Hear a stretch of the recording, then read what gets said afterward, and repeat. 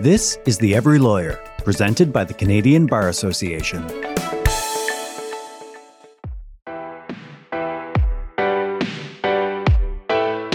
Welcome to The Every Lawyer, a Canadian Bar Association podcast. I'm your host, Marlise Silver-Sweeney. Many lawyers across the country are grappling with their role in reconciliation with the genocide of Indigenous peoples, particularly with the horrifying news out of Kamloops and other nations around Canada of undocumented deaths of children at the hands of the residential school system. Sometimes, though, it's hard to know where to start. To make it easier, the Canadian Bar Association has created a reconciliation toolkit for firms. It helps begin or expand the journey in this area. If you want to check it out during this episode, the link to it is listed in the episode description. Today, we'll talk about just how to engage in this work in a meaningful way on The Every Lawyer. Our guest is Jennifer David. She's a member of the Chapleau Cree First Nation and an experienced communicator, project manager, planner, and facilitator. Let's get started. Because as CBA President Brad Regier says in the introduction to the toolkit, there is still much work to be done.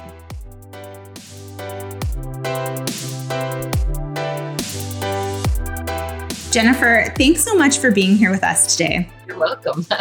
I'm located in Vancouver on the traditional, ancestral, and unceded territory of the Musqueam, Squamish, and Tsleil-Waututh First Nations.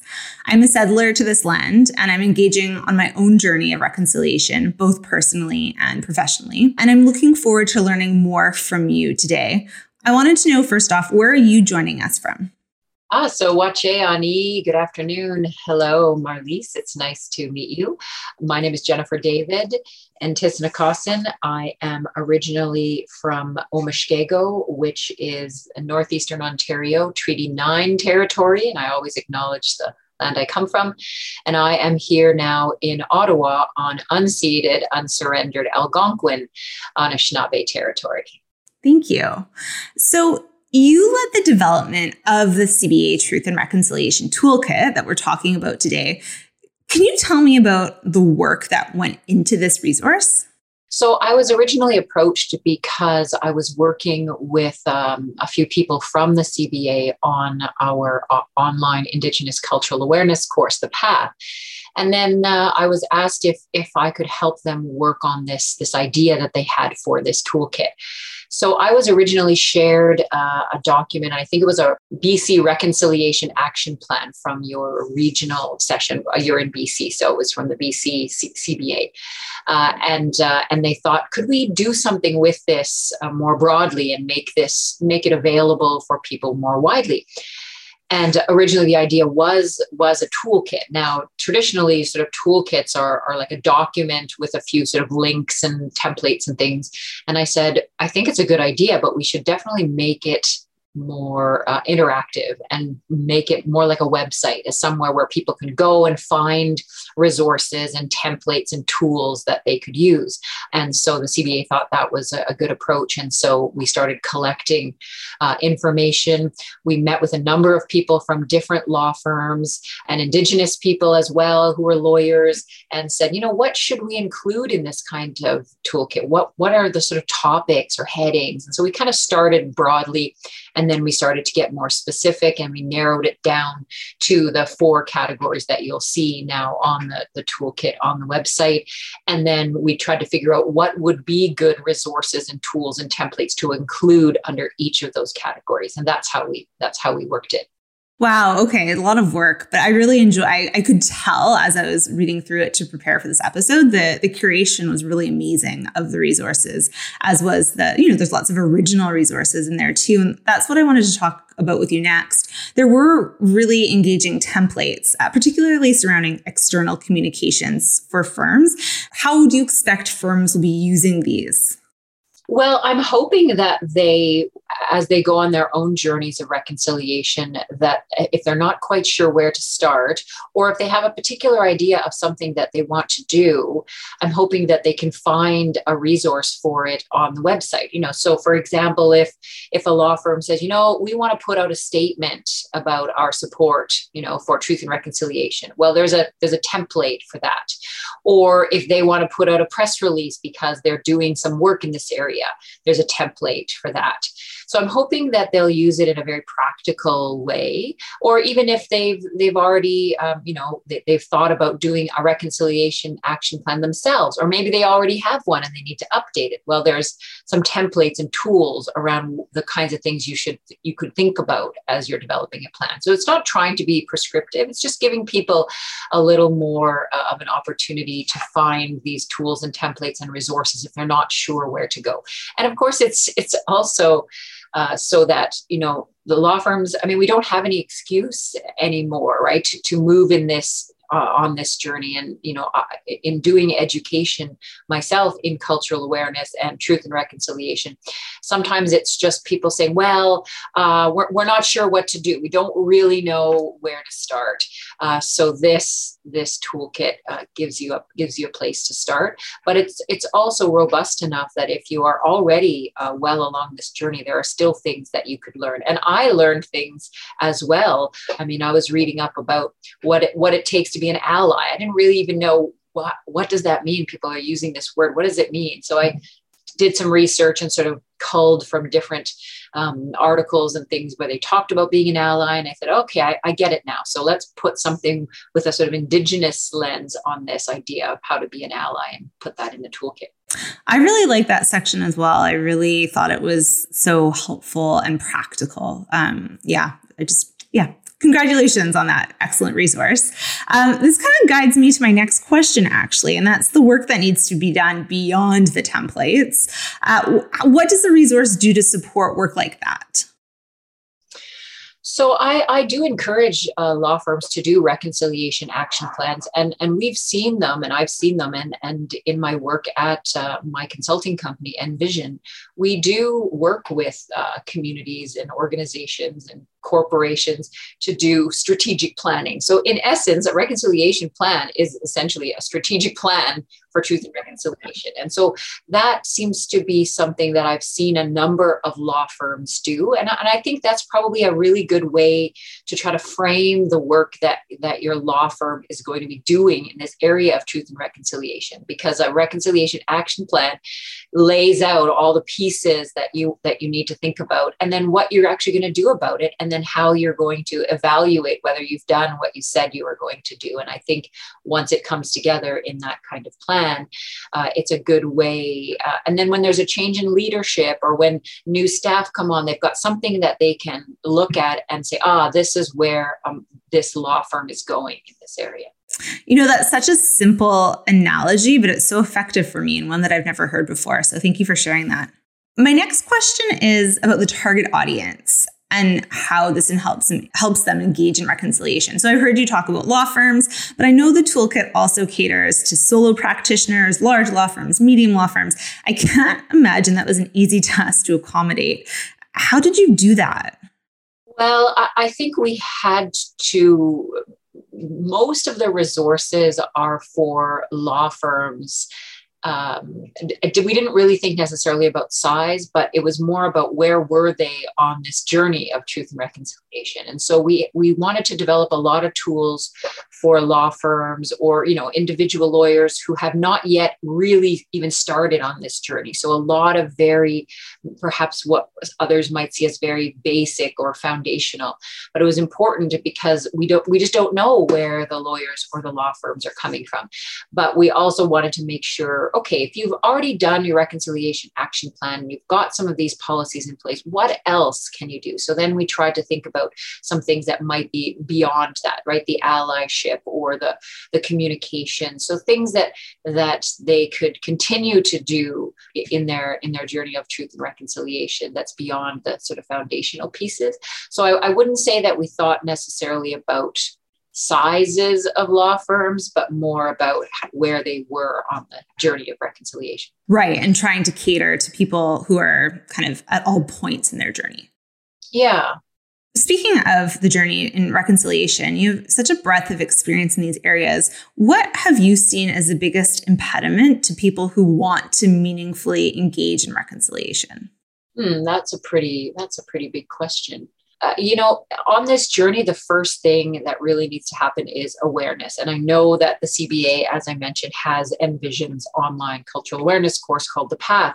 And I think the biggest barrier is just people don't have an awareness. We don't understand our own history. We don't understand how and why we are at this place we are at today in our relationships with Indigenous people, because we have no idea how we got to where we are today. And so I think that it perhaps is the biggest barrier. And I think the Truth and Reconciliation Commission, when they came out with their report in 2015, really made it accessible, and their calls to action, and to get people to be educated and to think about our own history and think about our own cultural biases and the ways that we see the world, and how that is a barrier and a challenge to reconciliation. And so I think if we can overcome that barrier and move people to a sort of a place where we all have this foundational knowledge about our own history, I think then there's fewer barriers going forward, because what I found in all of the courses that I teach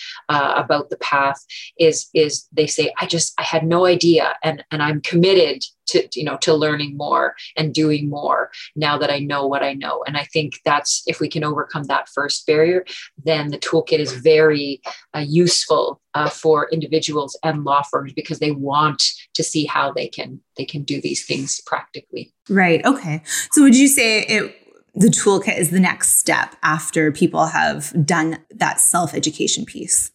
I do. I mean, we do have already learning, as it's in number 2 in the toolkit, if you look on the website, because really it has to start with leadership. So if I would add one more thing in terms of barrier, it might be from the leadership. So when leadership says truth and reconciliation is important to me or to us or to this law firm, then things get done. When there's resistance from leadership, then it flows down that's the attitude that everyone in the firm would have. So I think those would probably be the 2 key barriers. And that's why we start with leadership. That's sort of number 1 on the toolkit, because if your firm develops messaging and you're promoting the efforts and you sort of set out your own reconciliation action plan and it comes from the top, then there's buy-in throughout your whole law firm or organization. Right. That makes sense. So the biggest barriers being a lack of education and awareness of history, as well as buy-in from leadership. Yep. That's what I would say. You already explained that there are 4 kind of big, broad main categories in the toolkit. And it sounds like you took a lot of time and effort and thought to figure out these categories. And I thought it was really interesting that one is devoted solely to talent management and students. Will you explain to me why this topic in particular is so integral to the process of reconciliation within the legal sphere? I would say because many law firms already have like diversity and inclusion committees and organizations. They've tried to have a lens on diversity and inclusion in the work that they do, but not an Indigenous specific lens on those things. And so it was important to get people to think Indigenous specific, right? I'm not saying that it's not important to talk about, Black and people of color. I'm just saying that it's a unique relationship, especially for law firms, because Canada has a very unique constitutional relationship with Indigenous people, right? We're in the Constitution. The Supreme Court cases are all about, Aboriginal rights. And so we need to remember that sort of special relationship. And if you want to make your workplace somewhere that's more diverse and inclusive, how are you doing that so it's more inclusive for Indigenous people? And how can you have not just anti-bias hiring practices, but anti-bias hiring practices for Indigenous people, right? What are your recruitment strategies for Indigenous students? And it's just getting people to think with a bit more of an Indigenous lens on some of these things that likely many law firms are already doing. All right, that makes sense to me. And can you highlight, have you heard any feedback about how the firms have actually taken that advice? I know it's a pretty new toolkit, so it could be too early of a question. Or in any of your other work or in consulting, what type of changes have people made, like structural changes to their talent management to actually do a better job of hiring and keeping Indigenous talent? So first of all, I just want to say that this work is the CBA's now. I was just contracted to help do it. And I wouldn't even say I had the lead. It was certainly the team that I worked with at the CBA that had the lead. And I just provided some input. But a lot of work has been done by others within the CBA. And so I just want to make sure that gets acknowledged. And Leanne Plamondon was my key resource there, and she did a ton of work to make sure this got up. So I just want to make sure that the shout out goes where it should go. But in terms of feedback in general in this work that I do, again, going back to how I answered the first question, I think people are just shocked that this is Canadian history, right? We have this maybe superiority complex that we think we're so much better than the United States, or that, that happened so long ago and we're not like that anymore, when really we are still, unfortunately, living in a system that discriminates against Indigenous people at every level of our society and in our systems. And when people realize that, it kind of just opens their eyes. And we try to say we want to change hearts and minds, because it's not just intellectually, it's got to also be emotional. And what Canadians have been going through over the last month since the first announcement of the recoveries of those children from residential school has really made people question, right, what they know, what they learned, and what their sort of role is. And it doesn't have to have been, oh, that wasn't me, that wasn't my family. It's not about that. It's about, how did we have such a system that allowed something like residential schools? And I think if people start to then look around them and they say, okay, what is going on where I work? And in this case, of course, it's law firms. How are the things that we are doing at this law firm inadvertently or unconsciously even contributing to that discrimination? And how do we change that? And so it's a whole culture change. It's a whole sea change. It's a whole paradigm shift that I've seen people start to just think differently about these things. Well, thank you. Thank you for that answer and explaining, how the history relates to the work that we're doing now. The toolkit is described as the first step in the reconciliation journey. What are the next steps? Well, I have to say that the law firms themselves will have to figure that out as they go through, right? If it's a reconciliation action plan, well, then as you implement the plan, what are the pieces that are in it, right? So all of these pieces, there's a lot in this toolkit. And I don't think it's possible for law firms to do every single one of these things. But again, it comes down to leadership, it comes down to awareness, and it comes down to what the law firms are willing to do and how they want to progress and in what area and where they feel their own law firm needs work, whether that's in talent management, or maybe it is awareness, or maybe it's in how they support their Indigenous clients. So there's any number of ways.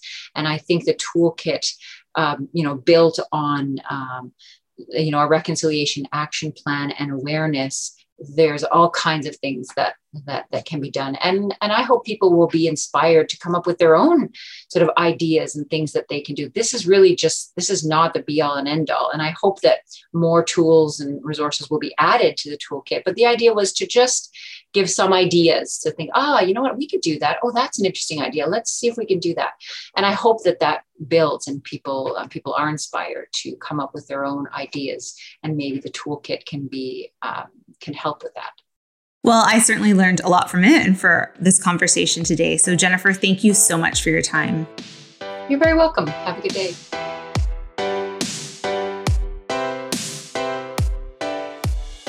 Thank you to Jennifer for guiding us through such an important conversation today.